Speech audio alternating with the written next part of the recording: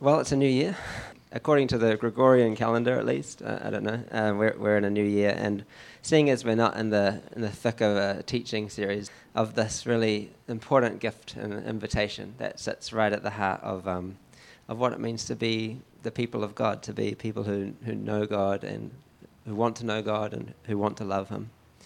So over the break, over summer, my mind, for some reason, just kept returning to this very short little phrase in Deuteronomy, this two-word phrase, which Moses spoke during his final address to the Israelites. This is just before he is passing on the baton to Joshua. So it's his kind of final words, his final charge to the Israelites. And there's something about people's last words, they have a certain clarity about them. They have a certain sort of urgency as well, often. Rescue from Egypt, and he reminds them of the covenant and the commandments. And then right towards the end of the sermon, Moses presents these two future scenarios. He says, these are two directions that this could all go. These two futures sit in front of Israel right now, as they're poised to enter the promised land.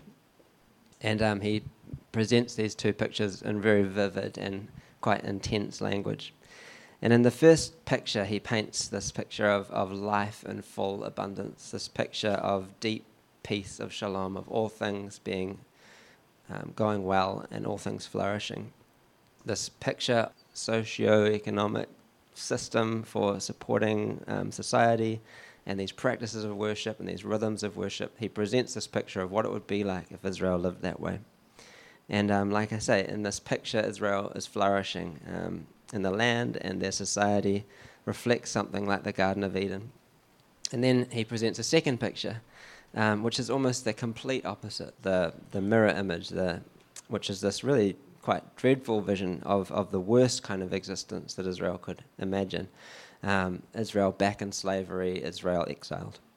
So then having evoked these two images for Israel, which lay before them, Moses encourages them to live lives that are faithful and live lives that courageously hold to God's way. And this is what he says. I'll just read it out for us.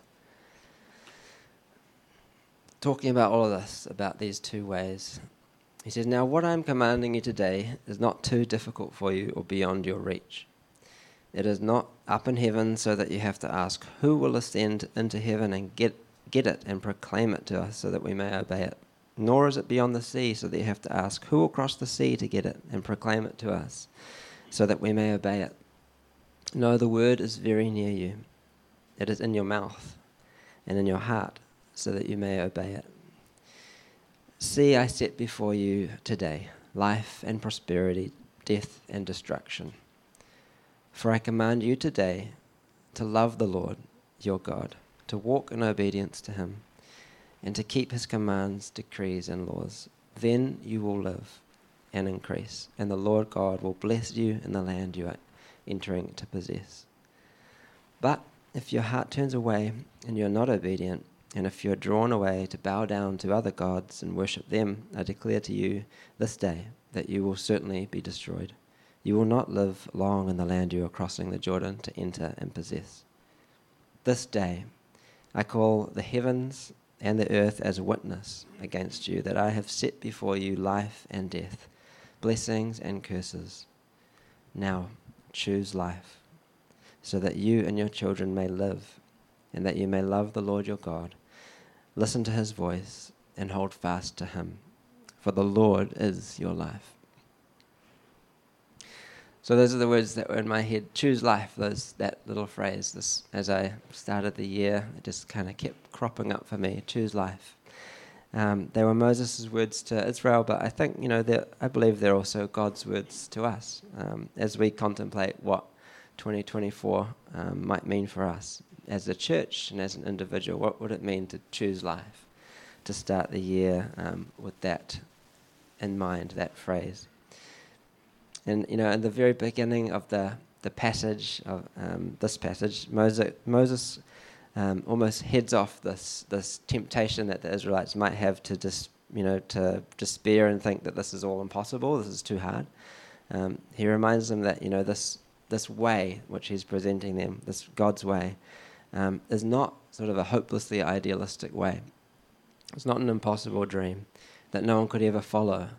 And it's not something that's so complex that it requires a whole lot of intermediaries and experts to explain it and contextualize it and interpret it for them. He's saying, this is at hand. This is within your reach. This is right here. Already in your mouth to speak it. Already in your heart to obey it. And if you kind of zoom out a little bit from this passage in Deuteronomy, just a little, you see that whether Moses has had a glimpse of the future or whether he's just been living with the Israelites for 40 years so he knows exactly what they're like, he kind of knows what's going to happen. He has a good sense of what way they're going to choose, that they're not going to follow God's ways. So he says, you can see it in his words when he says when rather than if, but he says when all these blessings and curses I've set before you come on you and you take them to heart, wherever the Lord your God disperses you among the nations, and when you and your children return to the Lord and obey him with all your heart and with all your soul, according to everything I command you today, then the Lord your God will bring you back from captivity and have compassion on you, and gather you again from all the nations where he scattered you. Even if you've been banished to the most distant land under the heavens, from there the Lord your God will gather you and bring you back. He will bring you to the land that belonged to your ancestors, and you will take possession of it. He will make you more prosperous and numerous than your ancestors. The Lord your God will circumcise your hearts and the hearts of your descendants, so that you may love him with all your heart and with all your soul and live. So there's this interesting text that was written by some rabbis in the 8th or 9th century in Europe, and they tell this sort of fanciful story of like a retelling of the story of creation. And in their colourful, imaginative version, the rabbis imagined picturing God, thinking about, I'm going to make something, I'm going to create. And so, like an architect, he lays out his blueprints for all of creation. And he begins to make designs for creation. He begins to draw and begins to construct creation. But every time he gets close to it being completed, something's missing and it all collapses, it all falls apart. So something in God's design is missing. Something was making this unstable.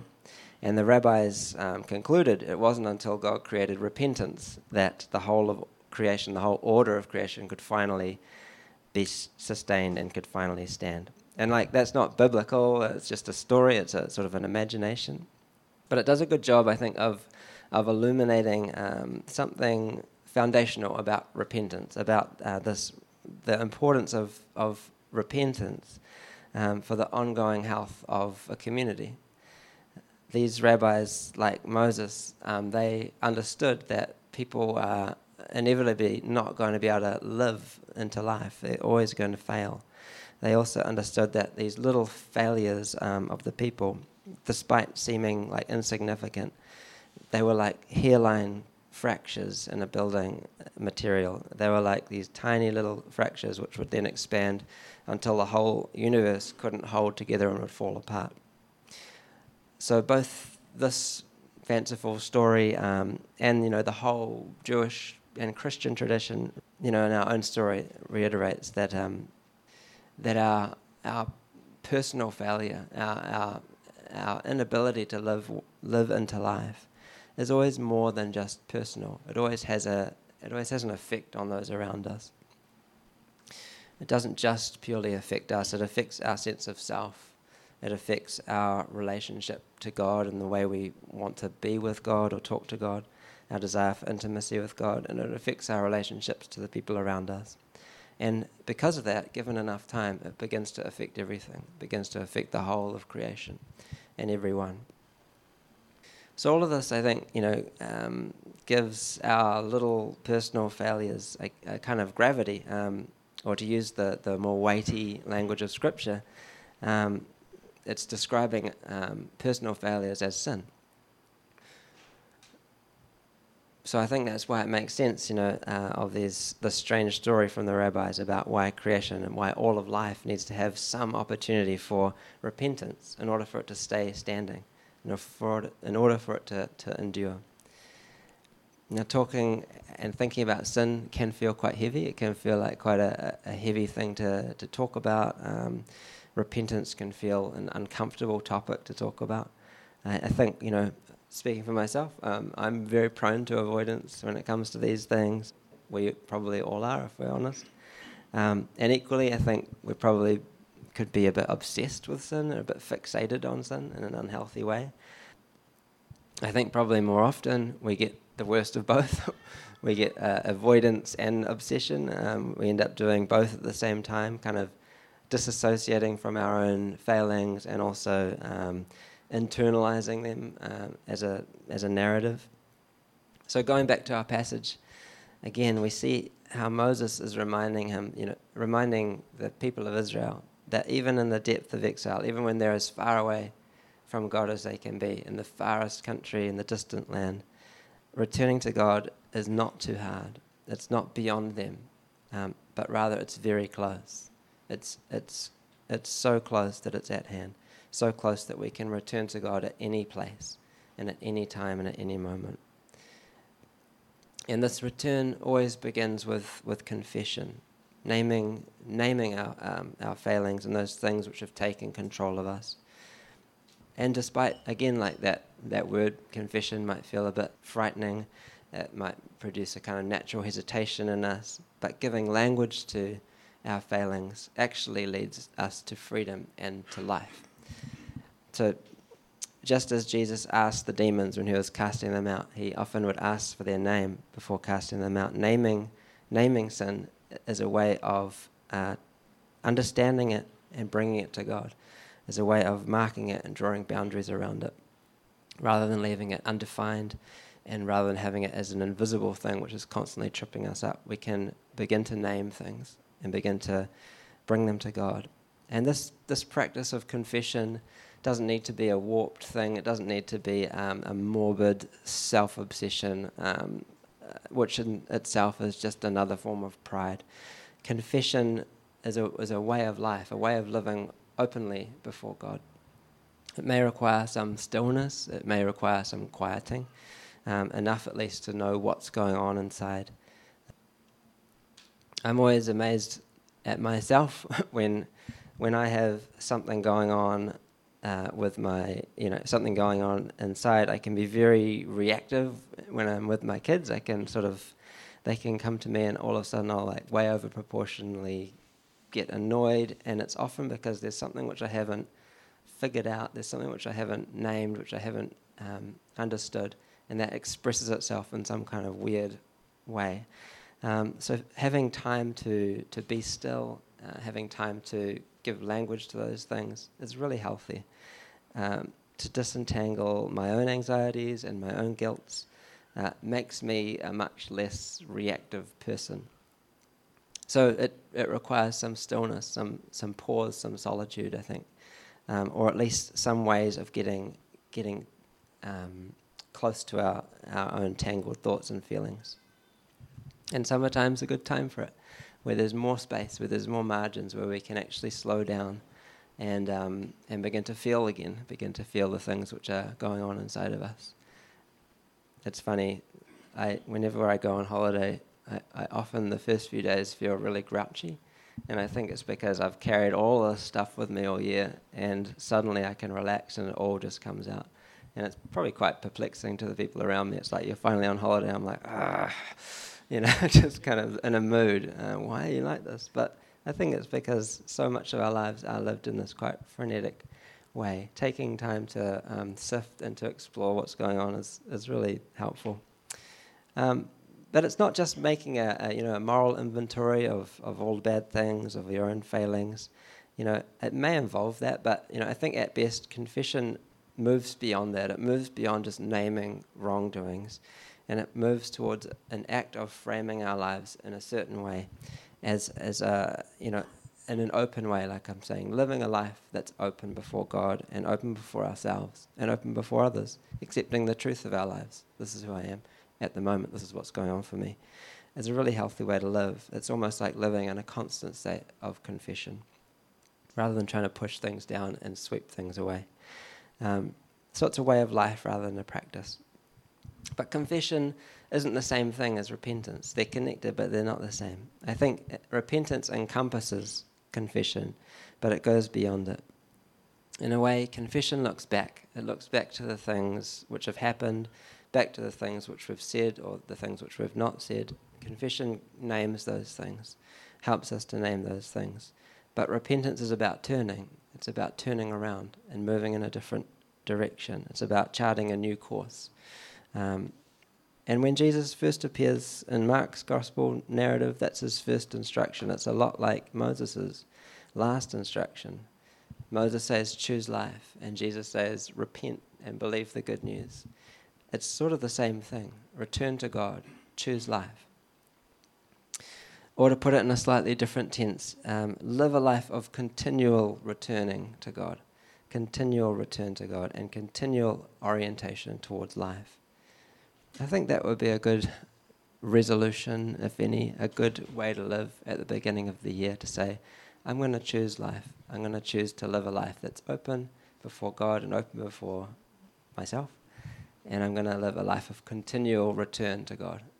Whenever we stray, just return. You're never too far to return.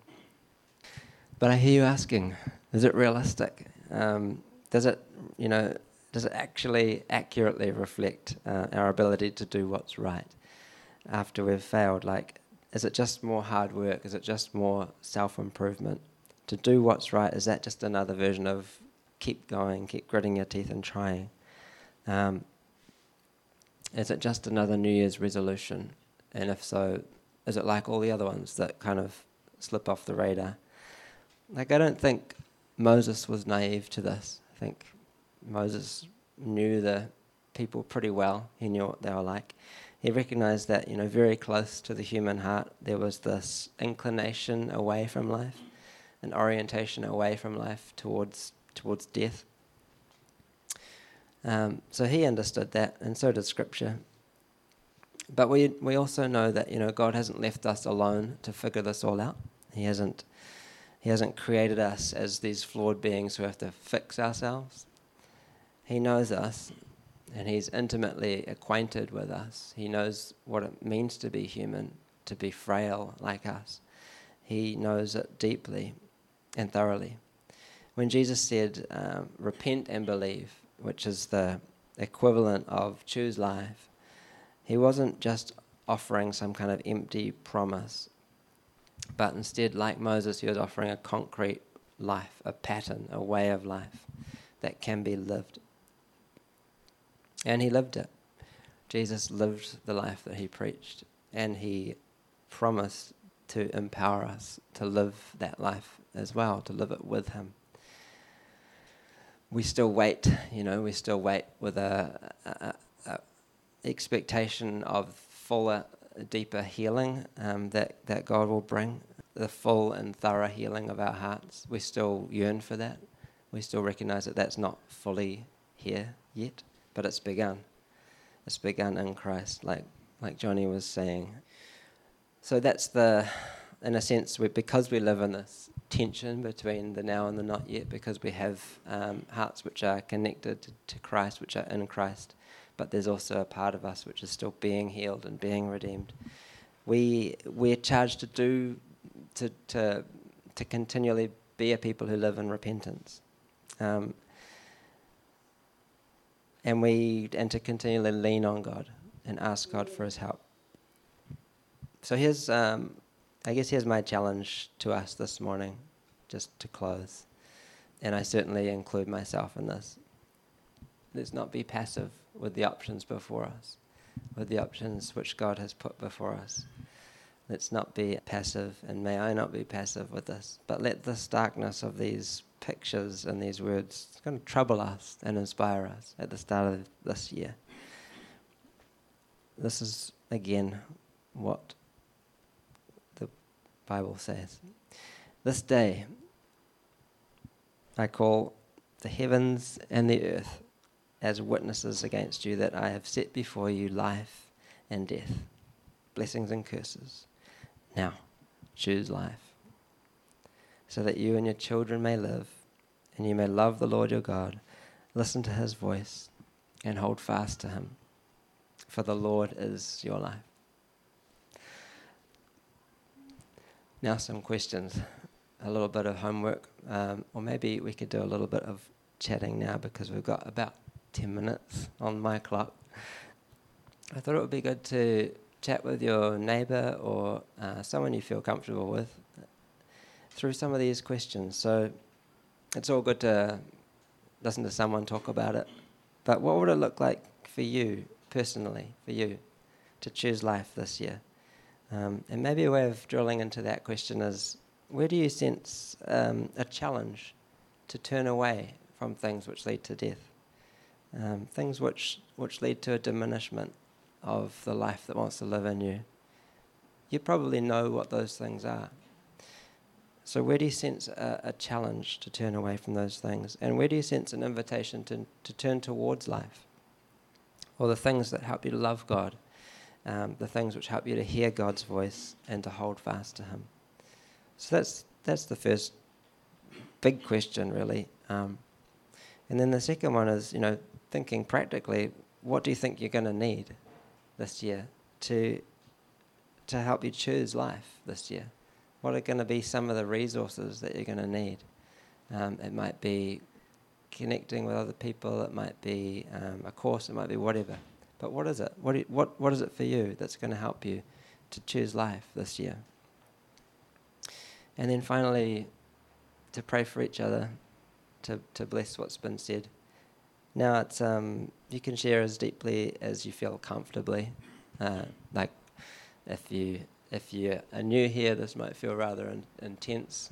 Feel free to opt out as well. But I think it would be really good to spend just a little bit of time, maybe 10 minutes just as a close to our gathering today, to have these conversations with each other and to pray for each other and encourage each other.